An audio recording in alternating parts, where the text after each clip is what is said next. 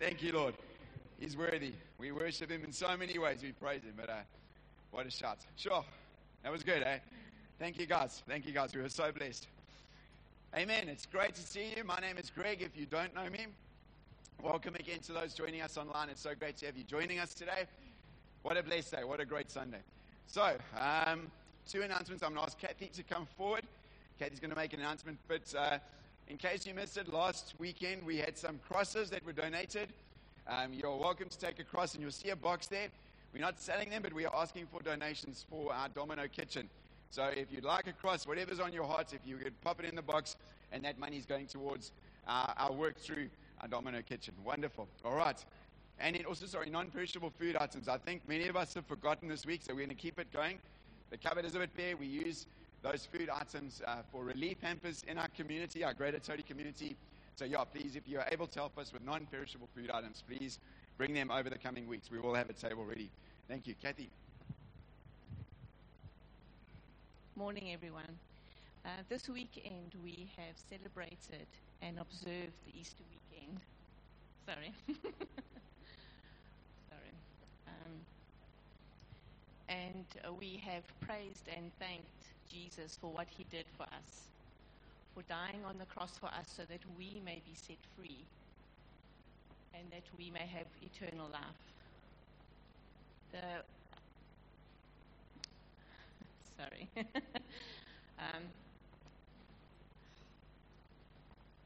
The price that he paid for our freedom is not only for our eternal life, but for this life too. He wants us to be free here and now in this life, free from anything that holds us back or hinders us for the life that he intended for us to live. A life that is purposeful and fulfilling and for doing everything that he wanted us to do. So this morning I encourage you to join us on the wholeness course so that you may discover that freedom and may deepen your relationship with the Lord. The course starts this Saturday, the 10th of April. It will be held here at the church on Saturday afternoons from 2 to 4. We will break for the Easter holidays. The school holidays. The cost is 150 Rand. We have sent out a link on WhatsApp. So if you haven't received that link and you would like to join us, please contact Dwayne at the office, or you can speak to Laurie or myself. Thanks so much. That's perfect. Thanks, Kathy. Thanks so much, man. It's going to be really valuable. And just a reminder again, it's not only women who need wholeness. The dudes do too, okay? Sometimes God needs a whole lot more work with us, actually, as well, to be perfectly honest. So, men as well. We have, I've seen men's names coming in. So, please, men, join up for that time as well. Wonderful. All right, great. Grant's going to be sharing the word with us today. It's always such a great Sunday to preach, actually, the Easter Sunday. So, let's give Grant a hand as he comes up. Welcome up. Thanks, Granny.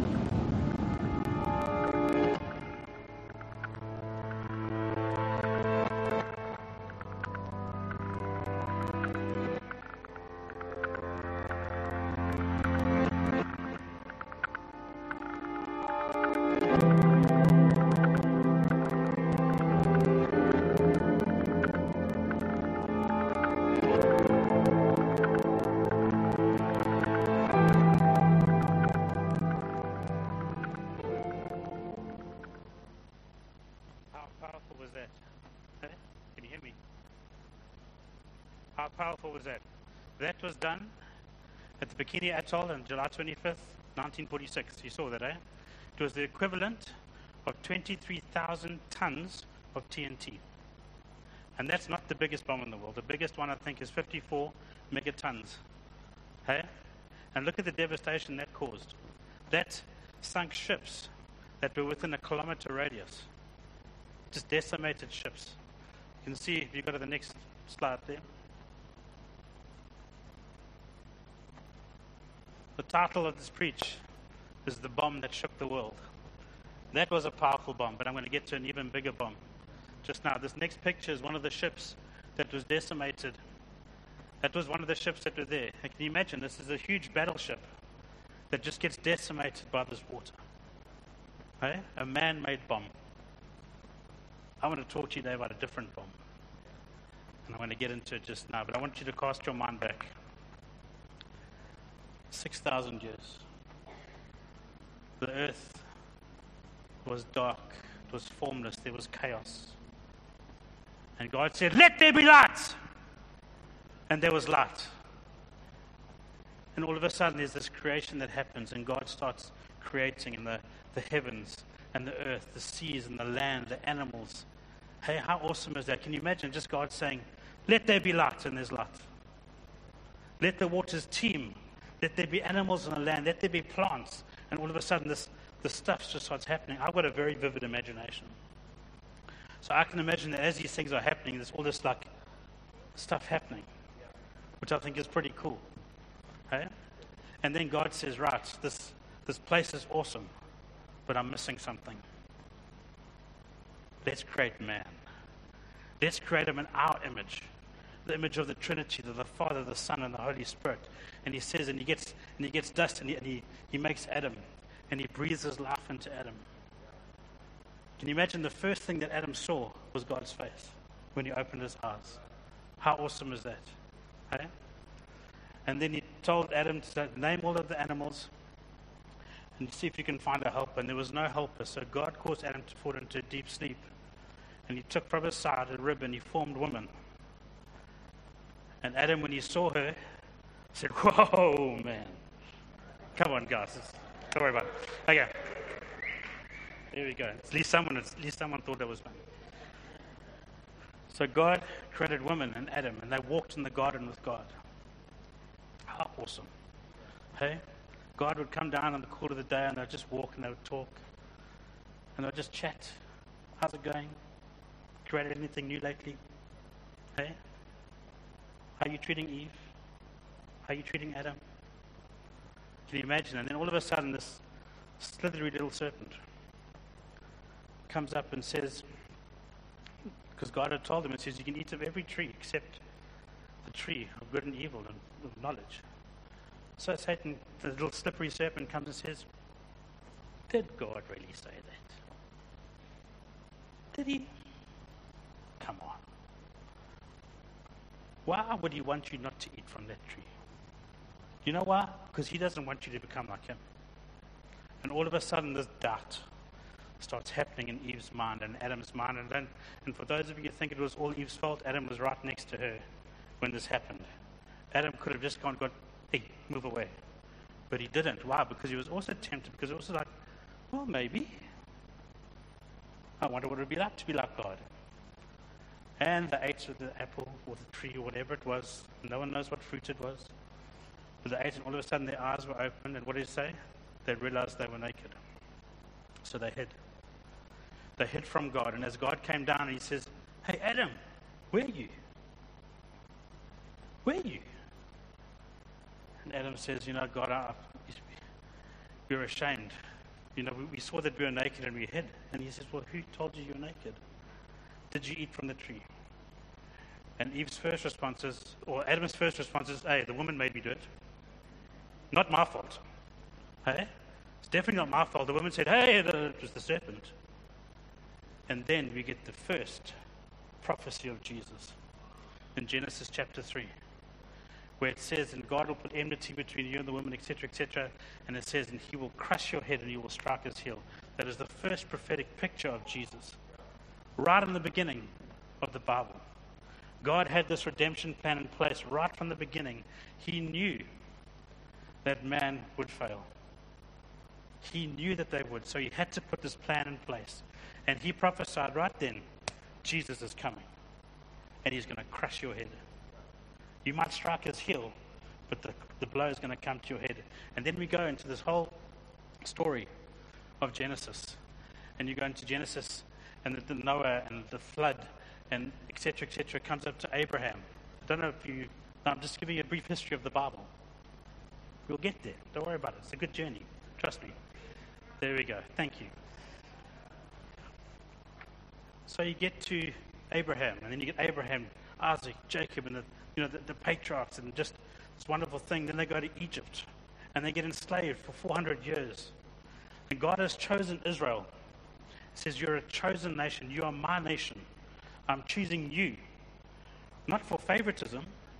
God chose them to be the light into the world. That's what Israel failed to see. Israel thought, well, God has chosen me, so I'm going to keep God for myself, and I'm going to do things myself, and that's it. But God actually chose Israel to be a light into the world, to show them who God was and how God operated. So there's a famine, and they go to Egypt, and we know the story of Joseph. If you don't know the story of Joseph, go read it in Genesis. Brilliant story of redemption. And as you have Joseph, and then his father comes, and all of the brothers, and there's going to be a big family feud and everything going on, but nothing. Joseph forgives him, and there's healing and restoration, and it's great. And then a new Pharaoh arrives. He doesn't know about Joseph and about the things he'd done, and he enslaves the people of Israel. And Israel cried for a redeemer, and God sends Moses, a man who couldn't speak, a man who was afraid of Pharaoh, even though he had grown up in Pharaoh's courts. It's amazing, eh? That you've grown up in this palace life, and you've been educated, you've got all the education. All of a sudden, when God calls him, he says, I can't speak. Fine, I'll use Aaron to speak for you. And then God releases them from Egypt, and they go into the desert. And what should have been a 12-day journey took them 40 years. Why? Because they went into the promised land, and they said, there's no ways that we can do this. And they grumbled against God. So God said, fine, this whole generation is going to die before you go into the promised land. So for 40 years, they walked around the desert. Then they go into the promised land. Joshua takes it, conquers Canaan, everything's great. Joshua dies, chaos. And then begins the story of the up and down life of Israel and Judah and the kings and David and everything.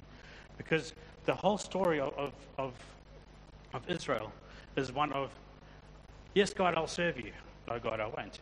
Yes, God, I'll serve you. No, God, I won't. And it's almost like an up and down. You can actually see, well, there's a good king. Okay, they're going to do well for a while, and there they go. And you can read it and you say, like, hey, I know this pattern. And there's a biblical pattern that Israel went through because they're trying to do it by themselves. God had called them. He says, come, worship me. When you worship me and obey my laws, then things will go well with you. But the moment they stopped worshiping God, and they put up the Baal temples and the Asherah poles and everything like that, all of a sudden, God couldn't, he had to step back. Because they had basically told God, get out of my life. I don't want you in this place anymore. And God, being the gentleman he is, he withdraws. He doesn't force himself on anyone. And then it goes through to David. So David rises up, kills Goliath, becomes king of Israel. He has Solomon, and then, after Solomon, you thought there was chaos beforehand, then there's chaos, even more chaos after that. Because you have a succession of good kings, bad kings, good kings, bad king, good king, bad king, good king, bad king. It's almost like a march. Okay? That happens. And between Genesis and Malachi, the books in the Old Testament, there's a pattern of the up and down journey of Israel. And when Malachi ends and Matthew begins, guess how many years that was? Anyone want to guess? Except Greg or the elders or anyone else that knows the Bible? I'll tell you anyway. It was 400 years. 400 years, not one prophecy, not one interference of God in the nation of Israel, nothing. Not one. Okay? Imagine going for 400 years and you know that the whole of the Old Testament is pointed to this Messiah that is going to come and is going to liberate the people. And for 400 years you've heard nothing. And then, but wait, the story's not finished. And then the angel appears to Mary and said, you have been chosen to carry the Savior, to give birth to the Savior, who will redeem this world. His name will be Jesus. And because he will save his people, as we heard from Greg on Friday. His name is Jesus. Emmanuel, God with us. Then you have the birth, and Herod tries to kill the baby. All the babies under 2 years were killed, and you have the wise men that bring the gold, frankincense, and myrrh. And you have the shepherds that go and announce it into Israel that the king is born. And every single person in Israel was looking for a military leader. And every single person in Israel was disappointed because Jesus was a different type of leader. Jesus came to serve.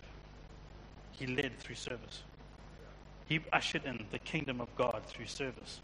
Not through, yes, he had power and might, but he didn't go and force it. You know what the amazing thing is that as Jesus was doing what he was doing, he wasn't pushing down authorities physically, but spiritually, he was changing the people's hearts. That's what Jesus wants. He changes the people's hearts. Okay, Jesus was on this earth for 33 years, and we have this wonderful character called John the Baptist, who comes. Can you imagine someone walking in with a camel cloak and eating locusts and honey and wild bushy hair? And he says, behold, there's the Lamb of God. I don't know about you, but what I would have thought is, you're crazy. Have you seen how you dress?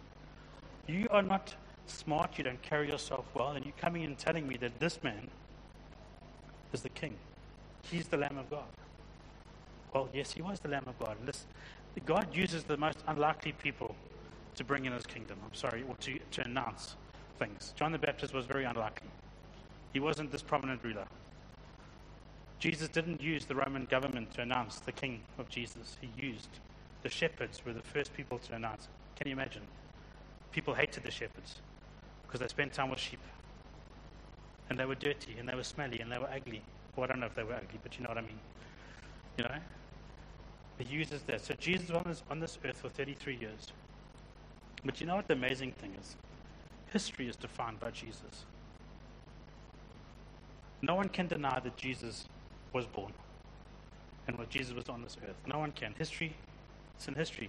History is defined by who Jesus is. And then we get to the plot of what you've been celebrating this week. Crucifixion. Jesus gets unfairly trialed. He gets crucified. He gets flogged. He gets hung up on a tree naked and ashamed in front of the whole world with a nice sign above his head that says King of the Jews. And he gets mocked. And he gets mocked. And he gets beaten. And it's just, can you imagine being up there on the cross, naked for all the world to see, and people are just abusing you? Hey? But that wasn't the worst part. And then the sin of the world gets laid on his shoulders. That wasn't the worst part. The worst part is when his father turned away. And he cried out, he says, my God, why have you forsaken me? And God turned his back on Jesus because the sin of the world was on the perfect sacrificial lamb. And God could not look on that.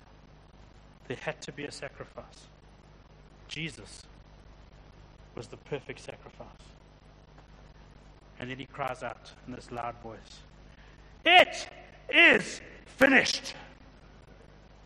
And all of a sudden there's darkness and there's earthquakes, and the people must have thought, what on earth is going on? I don't think I would have used such timid language. I might have used a little bit more colorful language. But can you imagine? And then he gets taken off the cross, put in the tomb. And the Pharisees and the Sadducees, and they must have been rejoicing, and they said, finally, this insurrectionist has been put to death. Finally, Satan's rejoicing because, hey, this man is dead. He's dead. Do it. Nothing can stop it now. I've got complete reign of the earth. And then we read in Matthew 28. The Sabbath day was now over. It was dawn on the first day of the week. Mary Magdalene and the other Mary went to look at the tomb. And there was a powerful earthquake. An angel of the Lord came down from heaven. The angel went to the tomb. He rolled back the stone and sat in it. His body shone like lightning. His clothes were white as snow. And the guards were so afraid of him that they shook and became like dead men. I think I would have done the same thing. The angel said to the woman, says, "Don't be afraid. I know you're looking for Jesus, who was crucified. He is not here. He is risen, just as he said he would. Come and see the place where he was lying. Go quickly, tell his disciples, he is risen from the dead. He is going ahead of you into Galilee, and there you will see him. Now I have told you." If you look at that last little bit there, there's actually a progress of what we do. Jesus is risen. Come and see. The grave is empty. Go and tell. Go and tell. He's waiting for you. I've told you. Very, very plain words from the angel. He didn't say, "Okay, listen, now come sit on my lap. Let me console you. Yes, Jesus is not here, but it's okay because he's alive and he's walking around somewhere and everything's okay." He says, "No, Jesus is risen. Go and tell the disciples. Go." There's a commissioning. When we see that Jesus is risen, there's a commissioning. Now again, I have a very vivid imagination, and I want to play this next clip because this is how I think it happened. I can imagine God sitting in heaven and turning to the Holy Spirit and says, "It's time." And then we get this.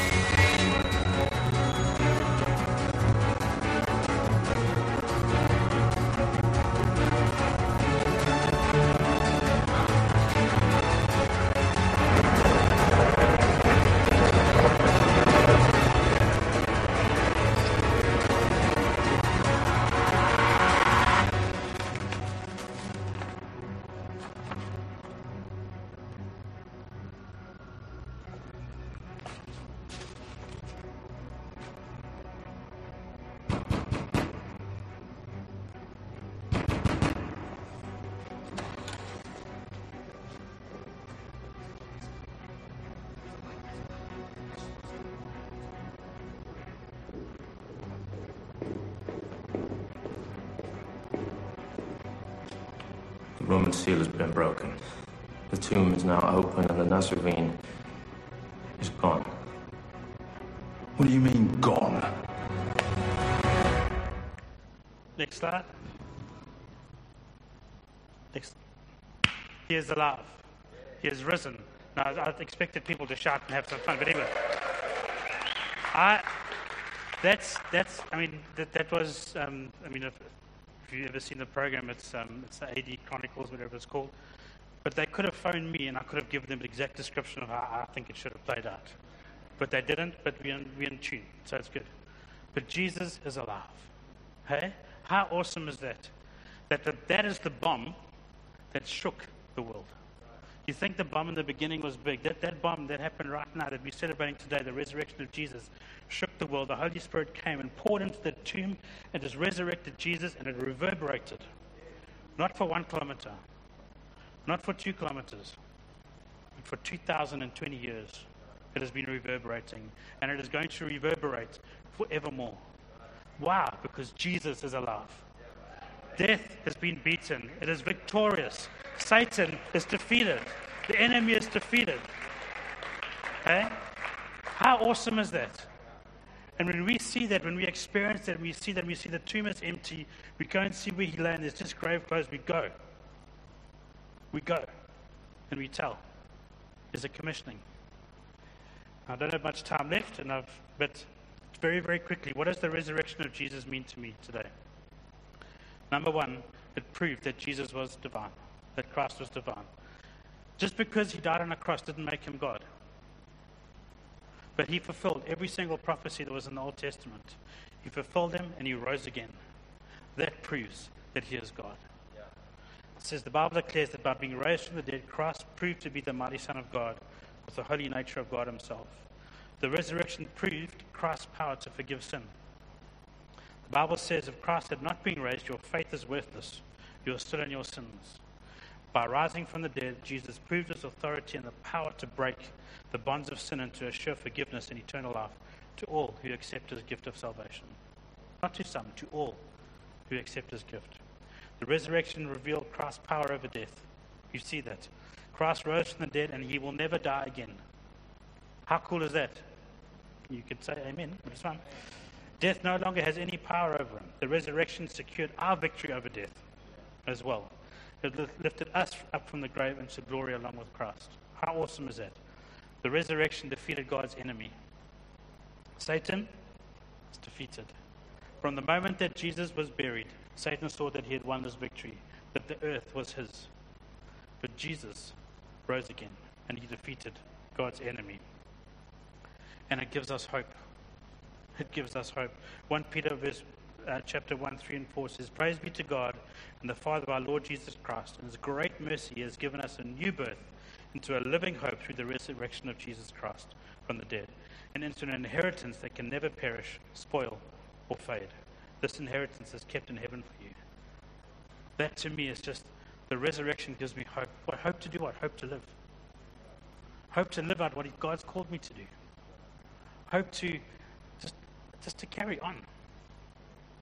You know, if you're feeling depressed or etc., God gives us hope to carry on. It's not the end. It's only the beginning. Because God has so much more for us. I want to read this quick thing from N.T. Wright. And I've been going through the Apostles' Creed, and I'm enjoying it. And part of it says, the third day he rose again from the dead. He ascended into heaven and sits at the right hand of God, the Father Almighty. He writes, it says, now at last Jesus' resurrection can mean what it meant to be to the gospel writers. It isn't, as some remarkably still imagine, simply an intervention by God to rescue Jesus as a kind of special favor, while leaving everyone else in the grave. If Jesus is the one who is carrying the destiny of Israel, if Israel is the people who are carrying the ultimate purposes of God to bring his justice and a new creation to birth, then the resurrection of Jesus is the launching of a new world in which justice and new creation have arrived. Jesus actually told someone, he says, some people were standing there, and Jesus says, you won't experience death before you see the kingdom come in power. The resurrection is the kingdom come in power. Hey, how cool is that? And yes, and the ascension is then, as Luke certainly intends and John and Matthew hint, it's not Jesus just going away and coming back another day. But heaven, in the biblical thought, is the control room for earth. Jesus, to be now sitting at God's right hand, is for him to be given full authority over heaven and earth. Every line of this section of the creed speaks about the coming of the kingdom of God. When Jesus rose from the dead, he ushered in a new creation, a new life. It's us. That same spirit that rose Jesus from the dead is the same spirit that lives in us. I want to say that again. The same spirit that came down from heaven when God said, it's time. That same spirit which came and resurrected the lifeless body of Jesus back to life is the same spirit that lives in me. It's the same spirit when I say, Father God, come and fill me with your Holy Spirit. It's the same spirit. Romans 8, verse 11 to 17 says, and Katie, can you go and call the kids? I've already told your mom, so they need to come up. I'm going to be praying for us just now. It's Romans 8, verse 17 to 11. I want to end with this. It says, the Spirit of God who raised Jesus from the dead is living in you. So the God who raised Christ from the dead will also give life to your bodies. He will do this because of the Spirit who lives in you. Brothers and sisters, we have a duty. Our duty is not to live under the power of sin. If you live under the power of sin, you will die. But by the Spirit's power, you can put to death the sins you commit, and then you will live. Those who are led by the Spirit of God are children of God. The Spirit you receive doesn't make you slaves. Otherwise, you would live in fear again. Instead, the Holy Spirit you received made you God's adopted child. By the Spirit's power, we call him God, Abba. Abba means Father. The Spirit himself joins with our spirits, and together they tell us we are God's children. And his children will receive all that he has for us. And we will share what Christ receives, but we must share in his sufferings. We want to share in his glory. The Spirit that rose Jesus from the dead is living inside of me. That to me is a wonderful, wonderful thing. Why? Because it means I never have to do this alone. If God is resurrected, if the Spirit resurrected Jesus, so what's God doing in me? He's resurrecting things in me. And I want to pray over us and over the kids just now. And just even in the prayer meeting beforehand, it was a case of, would you guys stop praying? Because that's what I want to be praying at the end. But it just means that God, hey, everything's cool. But that Spirit that resurrected Jesus. So God is the creator, and God has spoken things into life, into our lives. God has said some of you will be preachers, some of you will be prophets, some of you will be apostles, teachers, whatever it is. Some of you are going to go to distant nations and plant churches. And I think sometimes we let that die. But the power of Jesus, the power of God, the power of the Spirit resurrects things in our lives. And this morning, and I felt even just praying this morning while I was lying in bed, it was just God wants to commission today. And he doesn't want to commission only the adults. He wants to commission children today. And that's why I've called the kids up. Is that as we stand, and I want to call you to stand just now, that if God has called something over your life, and you'll know what it is, and people online as well, I encourage you to stand as well.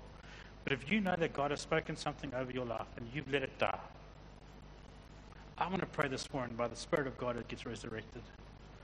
Because God has called us to do great and mighty things in his name. God has called us to go to nations. God has called us to disciple our neighbors. God has called us to love everyone.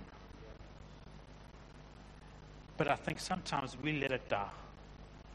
We just say, God, it's too hard. I'm not going to do it. It's too hard. I don't want to do the thing that you've spoken over me. But here's the thing. Who's losing out? God or you? If you're not walking in the will of God, who's losing out? That's you. So this morning I want to pray. And be commissioned. Isaiah was commissioned in Isaiah chapter 6. God says, who will go? And Isaiah said, I will. And I believe God is calling people to go. God is calling people to stand strong. God is calling people to stand firm. God is calling people to encourage. God is calling Paul's, Peter's, Barnabas's. Barnabas means son of encouragement. Sometimes God just wants you to encourage people. That's it. But you're doing what God has called you to. So if that is you, if God has placed something in your heart and you know that you've let it die, I want you to stand. And I want all the children to stand. And I want the parents to place their hands on their kids.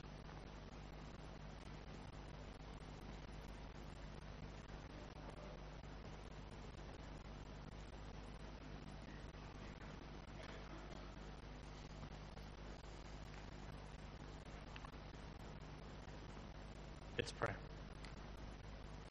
Father God, we thank you that we can celebrate the resurrection of Jesus this morning. But it's not only one day that we celebrate it, we celebrate the power and the victory of the cross every single day of our lives. The resurrected Jesus every single day of our lives.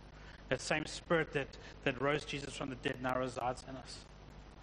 And Father, I just pray that whatever things you've placed in people's hearts, Lord Jesus, that you would start resurrecting, that you would start breathing life into again, that you'd fan into flame the passion that we have for your name, for you, for who you are, for what you've called us to do. And as we stand here and as we surrender ourselves to you, we say, Holy Spirit, come. Empower the things you've called us to do.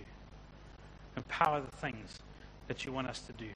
Give us the means and the finances or whatever it is that you want us to do, that you would just impact us. If you've given us the vision, you're going to provide for us.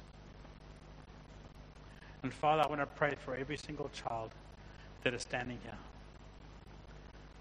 Father God, you told the disciples, don't stop the children from coming to me. And Father God, you've placed callings on children's lives right now.